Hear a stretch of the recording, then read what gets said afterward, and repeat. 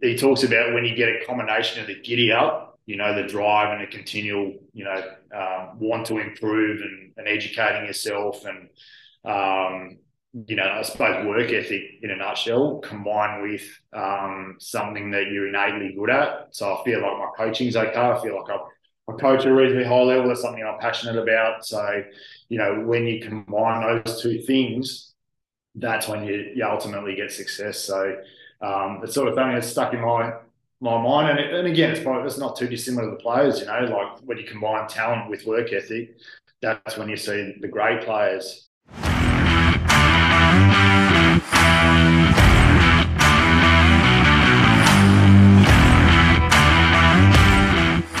G'day, Alex. How are you? I'm good, thank you. That's good. How's the day going so far?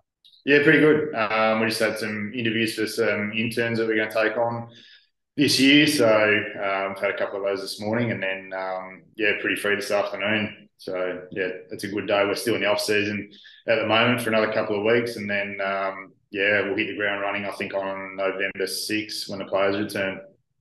Nice. How's the sleep schedule going now since the season's been over? Have you been able to get back to a normal sleep schedule and normal routine? Yeah, I'm actually because I live down in Wollongong and I travel up to Sydney each day. I get into a really good routine of getting up at about 4:30 in the morning pre-season and then getting home at a decent hour. But the off season, you just fall back into bad habits like staying up late and watching Netflix and all that sort of stuff. So I'm actually in a lot of ways looking forward to getting back into a normal structured routine when pre-season starts.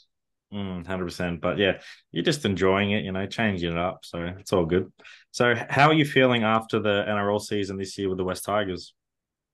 Um, Disappointed but optimistic, I suppose, is the way I describe it. We're coming off two really poor seasons, which has been disappointing for me coming across to a new club and having that as the outcome. But having said that, I think we're putting in place some really good steps to get success down the track. And we've got a really, really young group too, which, you can't forget. We've got a lot of young players. I think some sports too are a little bit more forgiving when you don't have success and they can see that you're planning for the future.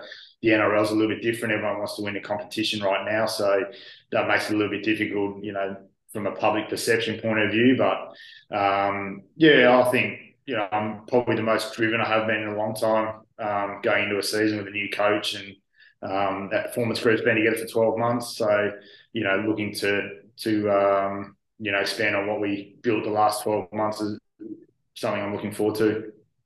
100%. I think the exciting thing with the NRL is you don't know who's going to be good next season either, because this season we saw a whole bunch of teams who were in the top eight not make the top eight. So, you know, yeah, it's just really exciting times, and who knows what's going to happen for the West Tigers next year? You could just bounce straight back into the top eight. So I think that's really cool and exciting about the NRL. Yeah, definitely. I'm looking forward to it. Hopefully, we can bounce back into the eight. Haven't been there for a while, so that'd be a really big achievement for the club. Mm. So, what have been some of the highlights of the strength and conditioning program this year for the West Tigers?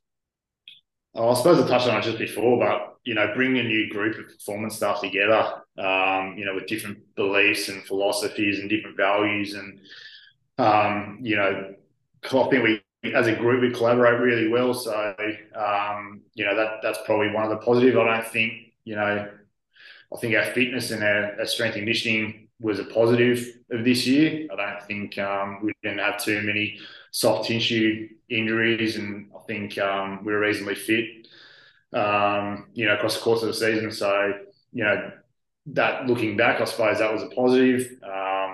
Be challenged to take that to the next level next year. But yeah, I think you need to look for positives even when you have a poor season. And I think we did a lot of things well. So yeah, it'll just be moving forward and building on what we've already established.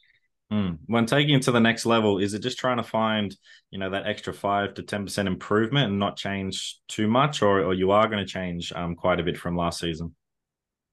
No, it's probably not changing the program as such. It's probably placing emphasis on certain areas a little bit more. We know, calf injuries are really prevalent throughout most professional sports at the moment. So we did a reasonable job of preventing them in season or reducing the risk, I suppose. Whereas I don't think we necessarily did that pre-season. So that'll be a point of emphasis for us going forward. Just what that looks like pre-season and how we can make changes to the program to address what happened last year. Nice. What are some of the things you like to do for calves to make sure that you prevent those type of injuries? I think obviously the strength part's really, really important. For me, the calf is becoming the new hamstring. Mm. Hamstring injuries were a massive issue. Over the last, well, really, 10, 20 years. And now I think with the speed of the game, especially in the NRL, with the 6 again rule and the good teams that bring line speed and just bring that intensity to their attack and their defence. You get a little bit more.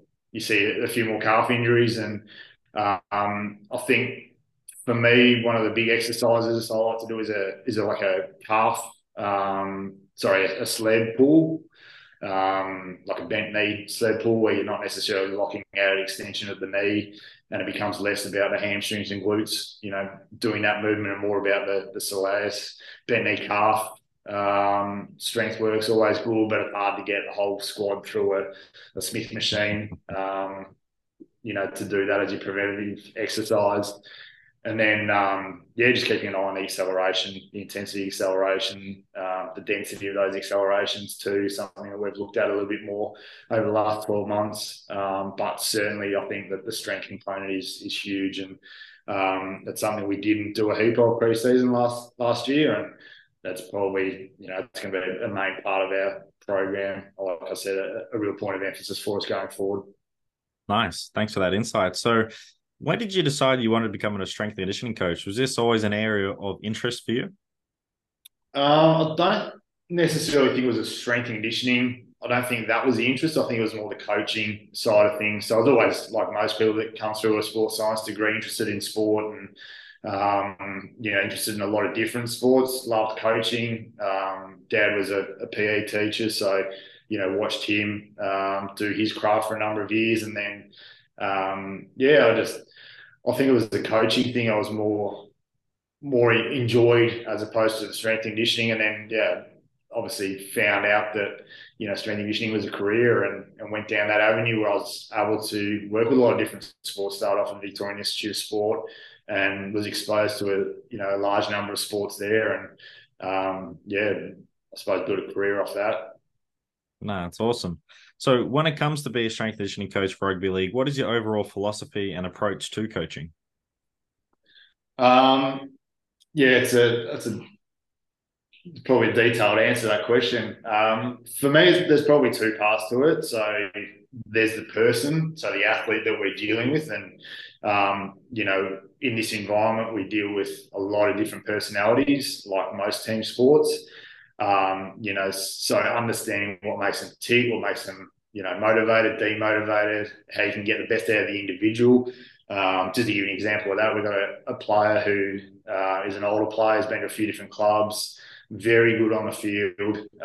His craft is unbelievable, but hates doing weights, hates training. So how we approach him and what he's prescribed is completely different from what the others. So I think having that individualization within the training is important, and then I suppose the program itself. So what are the demands of the game? Are we meeting demands of the game or addressing the demands of the game? And that could be the game model too. So how we want to play, is that being addressed within our program is a big part of it. For a team that wants to go flat and fast through the middle, our training needs to address that. If we're a team that wants to get in the grind with other teams, sort of like a Penrith do, kick to the corners and bring intensity in defence, then our training obviously has to address that.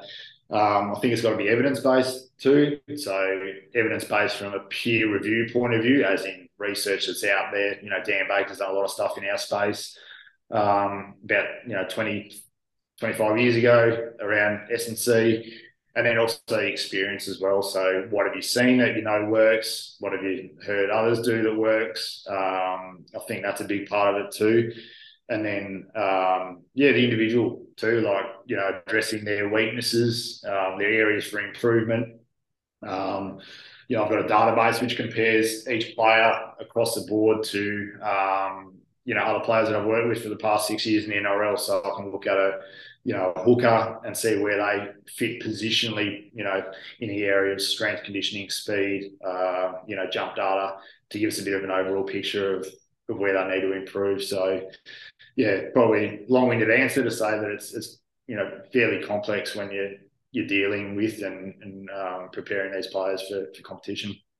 No, it's awesome. It makes sense because, understand the person, understand what their training background is, and then try and find the best program for them. And you got that database. That sounds really cool that you got there, so you can really see what are some good benchmarks for that player to hit, and then understanding how strong enough is for them and how fast enough is for them as well. It's a really cool insight. Yeah. So what does it take to stay and sort of be at the NRL level as an S&C coach?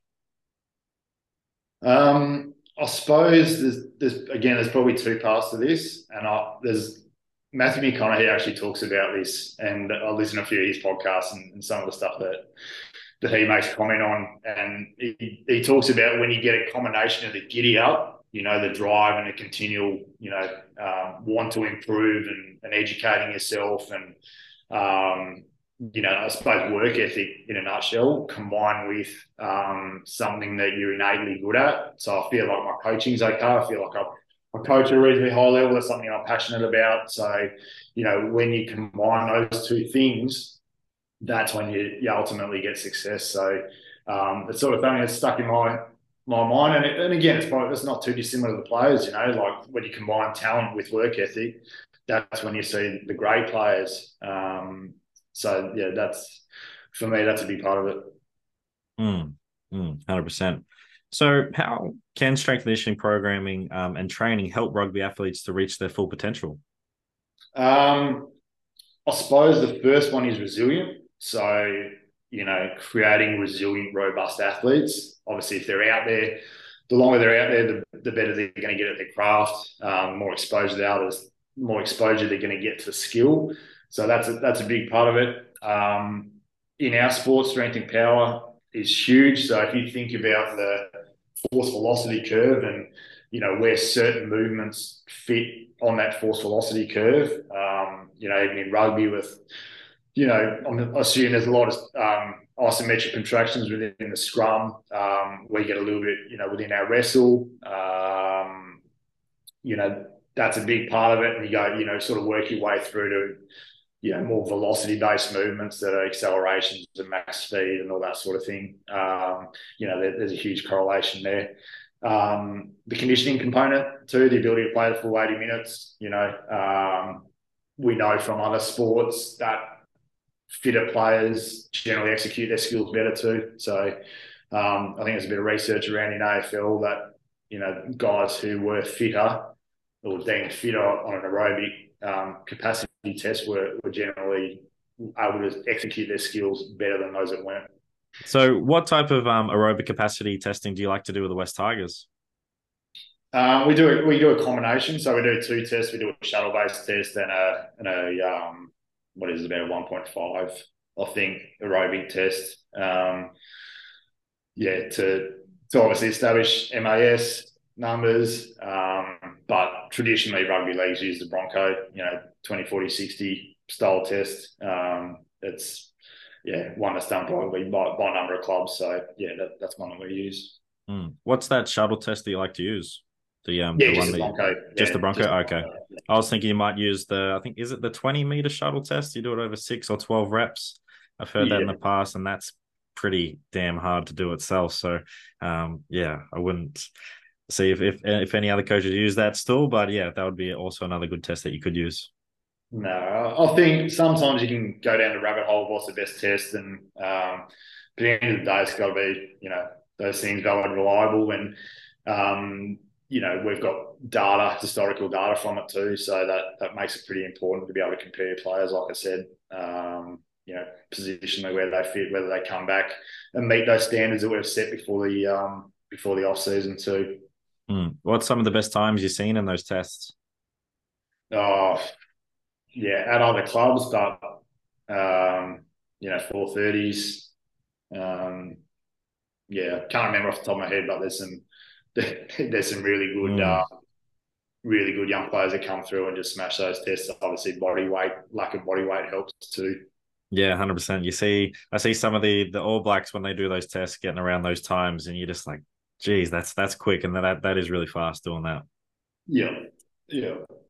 So, how do you, as the S&C coach, make sure athletes can transfer their strength, power, speed, and agility onto the field? Yeah, I think transference can be one of those things that's hard to measure at times. There's obviously things that we can measure, max velocity, acceleration. We can look at kick chase speed. So as a group, positionally, what speed are they kick chasing at? And then, game related metrics like tackle efficiency. And then, of course, there's the things that we can't. So, coaches' input becomes really important, what the coaches are seeing. So, the more conversations you have with coaches, the better an understanding you get sometimes of, where certain players at. Sometimes they see stuff that you don't see or you don't pick up on the GPS metrics. More experienced players, how they're feeling as well. So, quite often the ones that are fully engaged in their program will tell you what they need in their program and what they need addressed. Um, and then there's obviously things that you watch during the game. Do our middles get back on tackle three to take a carry? Is that an intent thing? Is it a fitness thing? But a lot of it is around conversations with players and coaches that to back up what the GPS data is telling you. Are you always encouraging athletes to take a bit more ownership of their training program, or do they need to wait a few years once they're into that system in the NRL to then start to decide and start to have those conversations with yourself? Yeah, a bit of both, to be honest. I think there's been a shift in probably the last 5 years where players want more ownership of their program, which is great, but some have got no idea what they're doing and need to earn the right to be able to have that sort of input. So, I guess it's a case by case. There's some smarter younger players that are really good. You can have some really good conversations with around what's in their program, and then there's some others that just need to be told what they need to do. Yeah, you got those different spectrums where the younger ones will probably understand it straight away, and then once you get sort of a more seasoned veteran athlete, that would probably be some of the hardest or more challenging conversations sometimes because they've been playing the game for such a long time and they know their body. And as a coach, it could be quite hard to try and influence them. Maybe just talk about it and give them suggestions. But imagine like a Cam Smith comes over to your club and you're trying to change his way of training when he's been playing and being healthy for so long. Yeah, that's right. We've got a couple of older players that have trained. One of them's built his whole career on work ethic, and he's at a point now where he probably just needs to reduce his volume. So that's a difficult conversation to say to a guy who as experienced as him. You built your whole career doing this. This is what's got you to the elite level. But now, your knees and your back and some other parts of your body aren't dealing with that training load. So we need to address it, your training, and we potentially need to, modify that in a certain way that allows you to progress your career, into the future. And it's just probably just telling your athlete just to sort of trust your judgment as well and just be like, hey, we're just going to reduce your volume and see how you feel over these next, 2 to 3 weeks. And they'll probably come back to you saying, wow, I actually feel pretty good not having to work as hard, but I'm still working hard, but I don't have to do all this extra volume. Yeah, and that's a huge part of it, trust, isn't it? Like getting athletes to buy into what you need them to do, and that's probably the most significant point in that discussion. Mm. So, what have been some recent changes to your programming coaching over the last 1 to 2 years? I wouldn't say it's changed significantly. I think the way that we present data when we're coaching, sorry, not present data, but present everything really. Programs, information to the players have changed. That's probably been the biggest change. I think, attention span of some of the players and just society in general really has changed, and we need to progress with the times. And where I may have stood in front of the group for 5 minutes explaining what's in the program and going through in a little bit more detail, it's these are the basics of the program. These exercises, these are the ones that have changed.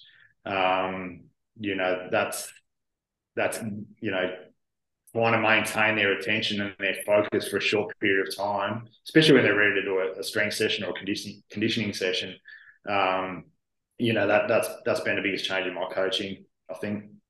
Yeah, you definitely have to be short and sharp and keep it straight to the point, because you do see it sometimes when these meetings go on and on, or all these reviews go on, and you just see the attention span of players just like, okay, cool, I just want to get to the next meeting or go do recovery or just go do something else. Yeah, that's right. Yeah, it's you've only got a small window to get your information across, especially when you got 30 alpha males standing in the gym waiting to rip into their weights. But it's also been interesting to see some of the more seasoned coaches. So the hot topic at the moment in rugby is Eddie Jones. But reading his book, he just talks about how the players have really changed since when he first started back in the early 2000s to now, and he's had to change his approach and really make sure he understands and everything you've said today, like really care about your players and really get to know them, because then that's going to be a really good way to get the better understand what they need from you and how you can also provide some services outside of your coaching as well, and just listen to them really. Yeah, that's right. So how do you find the balance between all the performance, metrics and data out there in the NRL and all the data that you get from yourself? How do you find, that balance between, okay, we're going to look at these ones, we're not going to worry too much about these ones, and how that influences your programming? I think experience plays a big part in that. So knowing what to look at is is a big part of it. I'm pretty set in what I want to look at from a GPS point of view. I think I feel like I've got a good enough understanding of what's important. Not to say that I'll only look at those things, but like I mentioned before, acceleration density is something that I've looked at a little bit more, especially in this sport. It's important. So looking at changes in that has been a bit of an eye opener. But yeah, I think sometimes you can become too bogged down in the data, especially if you don't know what you're looking at. I'm much more of a subjective kind of guy. I'd rather use my coach's eye, for want of a better term, and combine that with the data that I'm seeing. Because sometimes you can look at the data, the GPS data, and it tells you that it's been an easier session than what the players are telling you. And then there's other times where you look at a session and you go, shit, that was hard. The player's absolutely cooked, but won't give you much from a GPS point of view. Yeah, 100%. You just got to make sure that you keep your coaching eye out there and seeing how the players respond from that training. Hi, everyone. We just want to take a quick break from this episode. We hope you're enjoying this episode so far and all the content we have produced. We appreciate all the support from our listeners and followers so far. Remember to like, subscribe, and share Elite Rugby S&C on all social media platforms to all your family and friends. Thanks again for all your support, and now back to the episode. What does sprinting look like during the week at the West Tigers during, say, a typical preseason, and then what does that look like during the in-season as well? Yeah, preseason's easy because you can control most of the variables around, exposures, how much exposure, number of exposures, distance over certain metrics. When you've got the whole group there, and it's just easier. It's nice. You can periodize your whole program. You can modify your program. So it's a lot easier pre-season. Pre-season. In season a little bit harder. Obviously you're playing and you sort of know what you're going to get out of games, but certain games will throw up some different kind of variables that you may not have expected. So I think it's just having pre-season, obviously need a appropriately periodized program to allow you to get to where you want to get to safely. So you probably got about 5 or 6 weeks to get them up to max speed safely before Christmas. And then you probably need to progress slowly post that Christmas period as well. So it's getting them to a point where you're able to expose them to obviously max speeds, but then getting the volume as well in an appropriate manner. And then in season, it's just around playing as best you can and being flexible and being adaptable to what the game throws up and what your training throws up during the week. Nice. So what does the first week of preseason look like? So where are athletes starting, and then what's the ideal target you want them to hit just before Christmas with their sprinting? Yeah, I think you start with really basic mechanical drills to teach them, how to run. Some of these kids have come into our program at, 18, 17, 18 years old and really don't know how to run efficiently. So that's a big part of it, just understanding the basics. And then, like I said before, you really need to keep in mind what the goal is. And the goal is to create better footballers or, you know, allow them to express that within a game. So you can have someone that can run over 10 meters a second and look really good and really smooth, but if they can't catch pass at speed, um, run an arc, run, fend, change hands, then it's not worth a pinch of shit. So you have to go into it knowing what you want to get, as the final outcome. So we start really basic, and then we'll start to filter in some of that more football specific speed towards back end of pre-season, and then that's a constant theme throughout the in-season period as well, and making sure that our outside backs can do that, they can catch pass at a decent click, and for our middles that might not necessarily need to hit those speeds, that they are accelerating fast and are able to bring late feet and re-accelerate and those sort of things. So it looks slightly different for each player, but that's generally how we break it up. Nice. How does that sort of look like at training with you as the S&C coach, and then you got the football coaches as well, working on those skills as well? They might come to you and say, "Hey, we need to work on top speed and be able to catch and pass." Is that more of your area, or is it more of them? And sort of how do you get that sort of balance between the two, that one's not going in your lane and you're not going in their lane?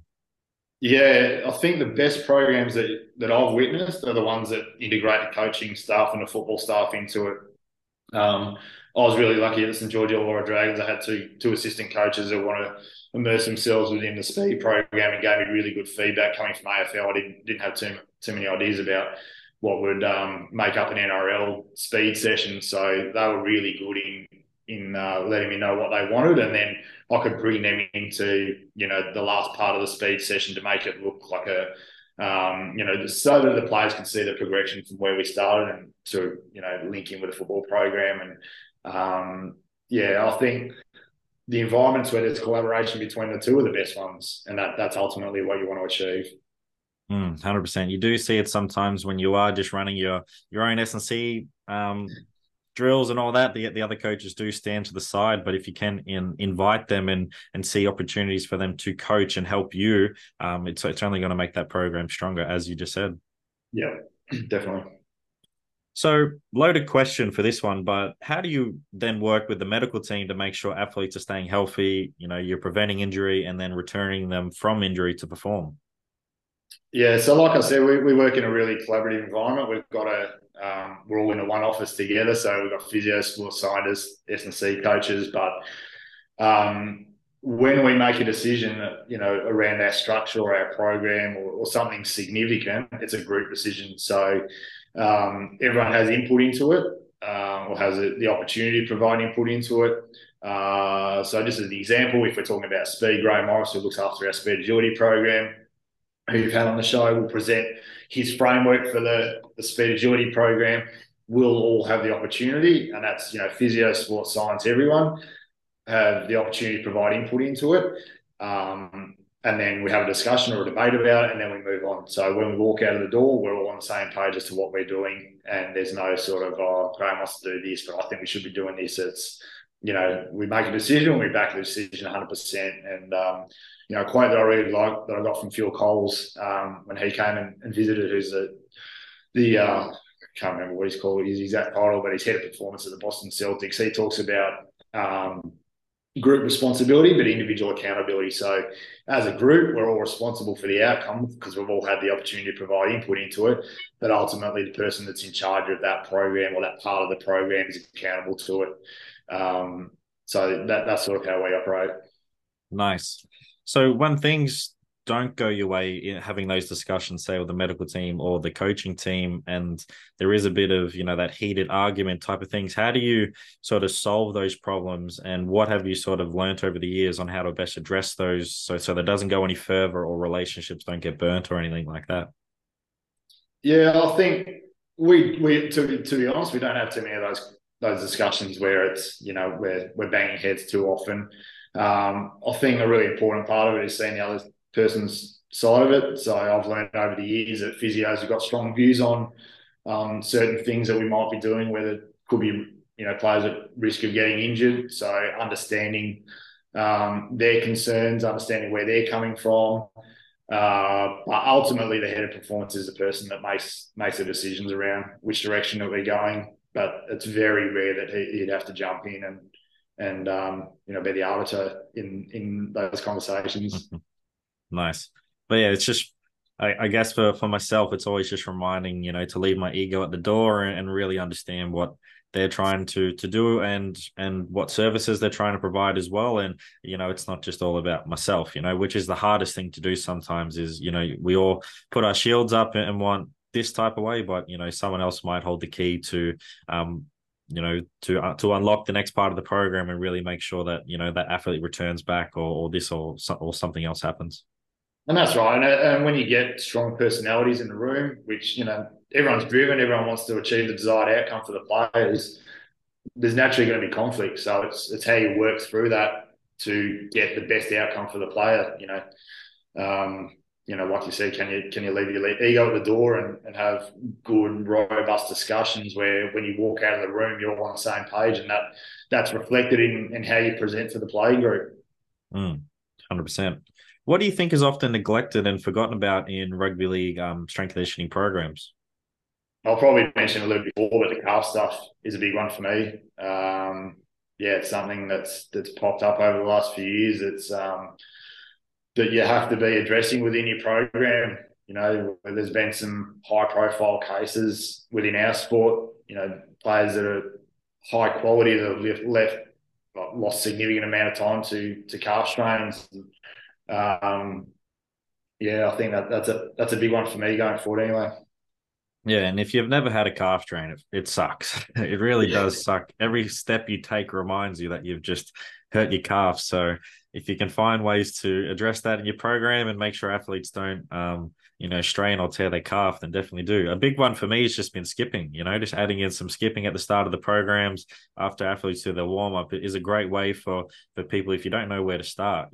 Do the sled marches as Alex said and all the Soleil stuff. But if you don't know where to start, just start off with just some skipping. Just something like that can make a big difference.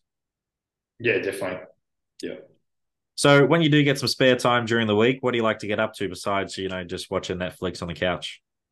Yeah, I'm pretty boring to be honest with you. I got two active boys, 3 and 6. So I like to spend a lot of time with the family. That's a big part of it. Live down in Wollongong, so I like to take them down the beach and get out in the sun and be active. I spent pre-season. Obviously, spent a lot of time at work. So when you get those opportunities, it's family time, and I like watching sports docos. When I do have a spare half an hour or hour or so, but yeah, that family's massive for me. Nice. So the boys are full into rugby league as well? Bit of everything at the moment. Yeah, a bit of basketball, bit of soccer. The 3-year-old's probably going to be built more like a rugby league player, so he might be naturally attracted to it. But myself and my wife grew up down in Victoria, so we're AFL people at heart, I suppose. And I think the more sort of sports we can push them into and give them a variety and let them choose where they ultimately want to end up or where they want to be exposed to a number of different sports, and that's cool as well. That's awesome. So outside of rugby league, what sports do you like to watch and keep up to date with? Yeah, I like everything really. Like I said at the start of the podcast, I like sports in general. So I watch a lot of basketball, NFL, like tennis. AFL is still a big one for me. Having worked in AFL for 9 years, I still watch that a fair bit when it's on. They're probably the main ones. Who's your AFL team at heart? Who's the team that you like to back for every week? Geelong is a team I supported when I was growing up, but I've worked at Brisbane and Hawthorn, so I like to see them do well as well. And then I've got mates at other clubs in different roles, so I always watch those games, and hopefully they have success too. Nice. So, which players are due for a breakout year next NRL season from the West Tigers? Yeah, we've got a couple of young players. We probably already had a breakout season this year, but Doreen Ball's a young fullback who is really impressive to watch. Basketball background, just a really smooth mover. He's been our fullback for the majority of the season. Last season, a young middle as well, Fanua Pole. I think he's going to his third pre-season, so he's had a good taste of what the NRL is all about. So I think he'll go to the next level, and then work with a kid called Jaden Sullivan. He's probably not a kid now, but when I was at the Dragons, he's come through, and he's a young halfback. I think a change of environment will be really good for him. So I'm really looking forward to working with him, and I think he can be significant in our program, in our team going forward. Nice, exciting times ahead. Another question has just popped up on my head. How hard is the rugby league, fullback position? Because every year it just seems to increase more, and the amount of hits and run meters that they do, it's just incredible to see these guys and girls just back up week to week to week. Yeah, it's we had a look at the GPS report. So it's a GPS report that comes out for the whole competition, and it's broken down into individual positions, and the high velocity running, sort of that top end running, has just gone exponentially over the last really since the 60 again rule, which was 2020. That along with the distance and the volume, and this kid Jereen Bullard can certainly generate high speeds and high distances too. So it's such a physically demanding role. Even the way they move too, like a lot of it is, running at high speed in arcs, and then taking those carries, and it's a brutal position, and it seems to be only getting tougher physically.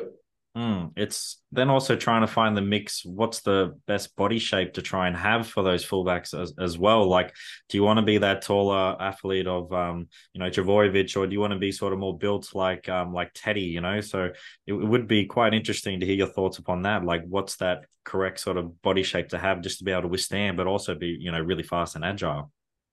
Yeah, I think it's just really individual.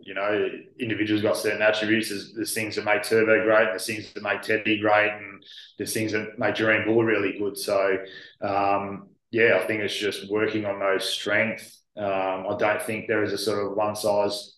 There's not a mold. It's really just can they deal with the demands of the game. And Jereen's a young kid, so he probably needs to put on a bit of body weight. But from a mechanical point of view, the way that he moves, he ticks most of those boxes. Nice. So, which song would you pick to sing at a karaoke bar?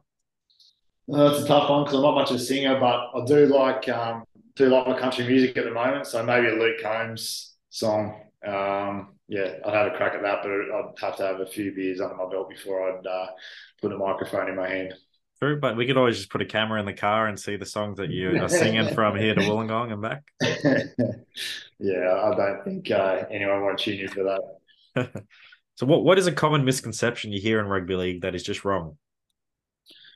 I don't think there's too many. Maybe that it's not so much of an aerobic sport. I think some people still see it as a speed power sport, and don't really give the aerobic, the aerobic capacity or the aerobic attributes much thought. But the way the game's going at the moment, it's becoming a little bit more like sevens. It's just you have to have a really good aerobic capacity to deal with the demands of it. 6 again rule has dictated that players need to be aerobically, they need to be fitter. Even look at body shapes of players that are, within our squad. You look at someone like David Clemmer, who's, what his body shape was 10, 18 years ago compared to what it is now, significantly different, and that's purely just so that he can meet the demands of the game. An interesting thing that I was listening to a podcast this week on rugby was, with all these law changes and stuff like that, do you think they also consider the health and welfare of players with, having this 6 again rule? There's more ball in play, which means more time in play as well. That's ticking over. Do you think we're going to see more of a trend that way, or do they just need to sort of consider, okay, with these new rules, we are seeing a bit of a spike in these certain injuries. How do we sort of make sure we got a good balance between that and still giving a good spectacle to the audience out there as well? Yeah, and the short answer is no. I don't think they give it enough consideration. I think it becomes so much about what the spectacle is and how that appears on TV and all those sorts of things, and it's just up to us to adapt to what rules they're putting in place. And I think that's indicative of a lot of sports. So AFL seem to change their rules every year, and as a result, you adapt and you know players are very good at adapting. I suppose that becomes a big part of it too. They're the human body's built to constantly adapt, and I don't necessarily think it's a bad thing. It's on us to get it right and make sure that we're addressing whatever rule changes come into play. Yeah, it was just really interesting when I heard. I was like, yeah, because with rugby, the different changes in the scrum laws and stuff like that, and just how the ball is in play a lot more than it used to be. And, that just means more big hits, more opportunities for a player to get injured. So it's probably something that I've never thought about is, when you do make those rule changes, are you also taking in consideration player welfare as well out in the field? Yeah, I think with the concussion stuff that comes into it. That's a big part of it, and the NRL seem to be making really proactive steps in those areas and to try and reduce the risk of concussion. So, that is part of it, but there's probably other areas that they need to be more cognizant of too. 100%. Top three movies of all time in your eyes? Number one movie is Heat with Robert De Niro and Al Pacino. That's one I've watched 1,000 times before. Casino is another one, so similar sort of theme. And then Gladiator, I like Gladiator, so they're probably my big three.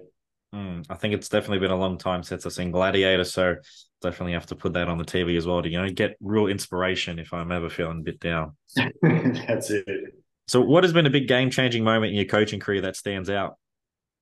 Going over to China, I spent 6 months over in China working with their track and field team. It was like nothing I've ever experienced in my coaching journey. I'd recommend any young coaches, if you get the opportunity to go overseas and work in a different environment with different people, different athletes who think and do completely different things to what you would.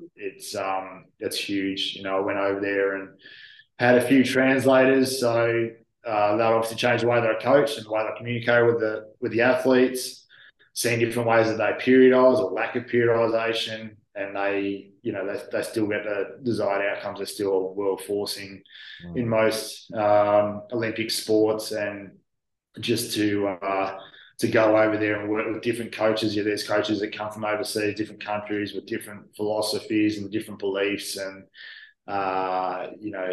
the opportunity to do that was massive for me. It's something I'll never forget, and there's still parts of what I learned over there that I apply to my coaching today, and can't speak more highly of getting into a different environment that's completely outside your comfort zone and dealing with all the shit that you need to deal with overseas. It's just a big part of been a big part of my development.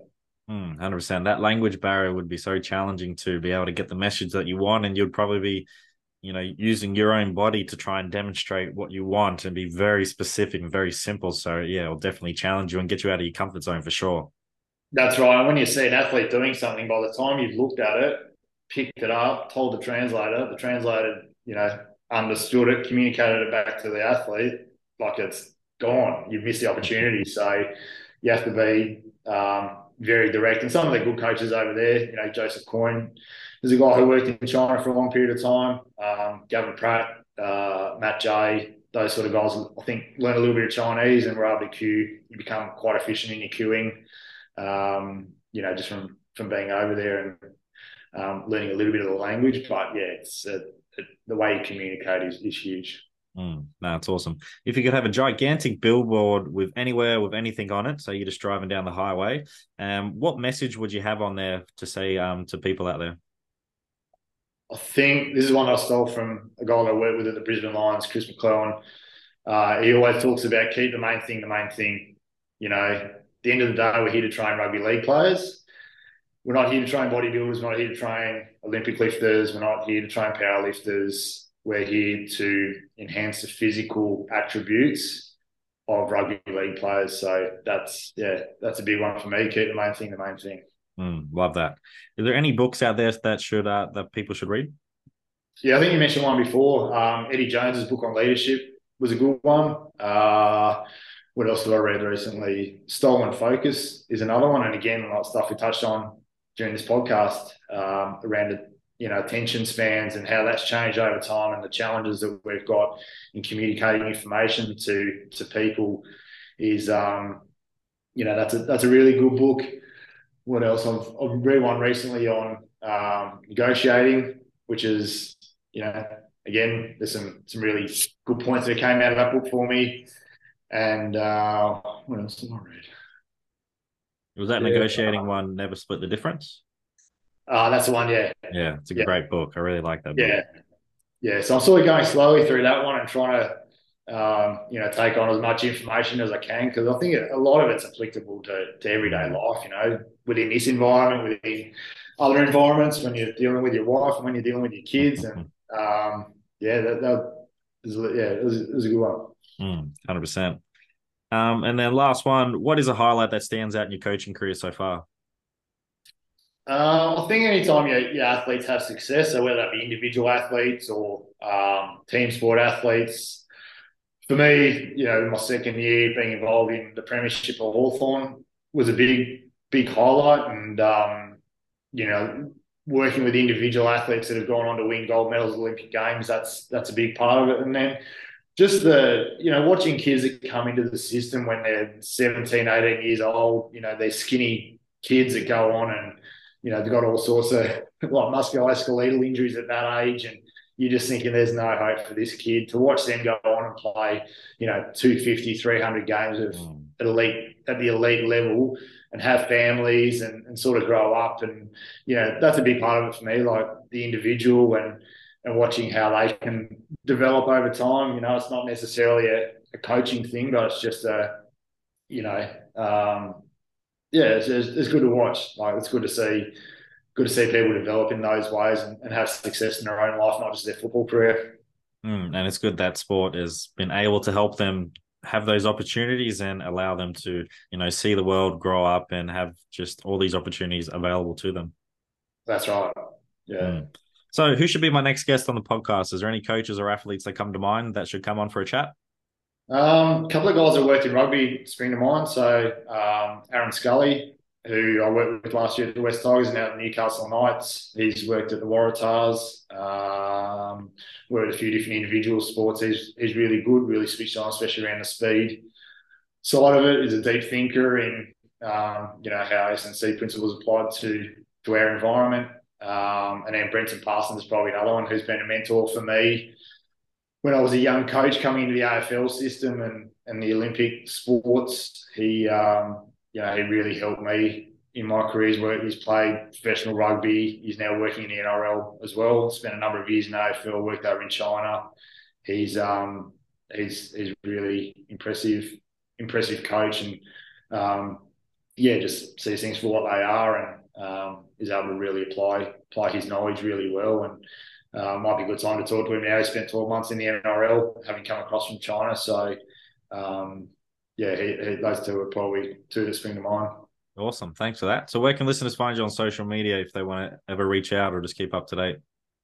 Yeah, I've got a business called Dual Performance. That's on Instagram, just as Dual Performance. LinkedIn's really good. They're probably the two that I use the most, and I'll try and put up a few more videos on Twitter. It's just Clarke, AC, I think, on Twitter. So, yeah, I'm not a huge social media user. I mean, I'll get on social media and read a lot of stuff and watch videos, but I'm pretty poor at putting up content, which is something I need to get a little bit better at. Nah, it's all good. Thanks for that. So thanks for joining me today. It's been awesome to get your insight and knowledge as well of the game. And I couldn't ask for more information out of you. So thanks again. I know our listeners are going to get some really good golden nuggets out of this. And thanks again for today, and all the best for the season coming up for the West Tigers. No worries, thank you. Appreciate it. Thanks for tuning into another episode of Elite Rugby S&C podcast. Remember to like, subscribe, and rate Elite Rugby S&C on Spotify and YouTube, and make sure you follow us on Instagram. Sign up to become a beast via the link in the description or via Instagram page. Also, don't wait, make that good decision and join Elite Rugby S&C today and take your game to the next level.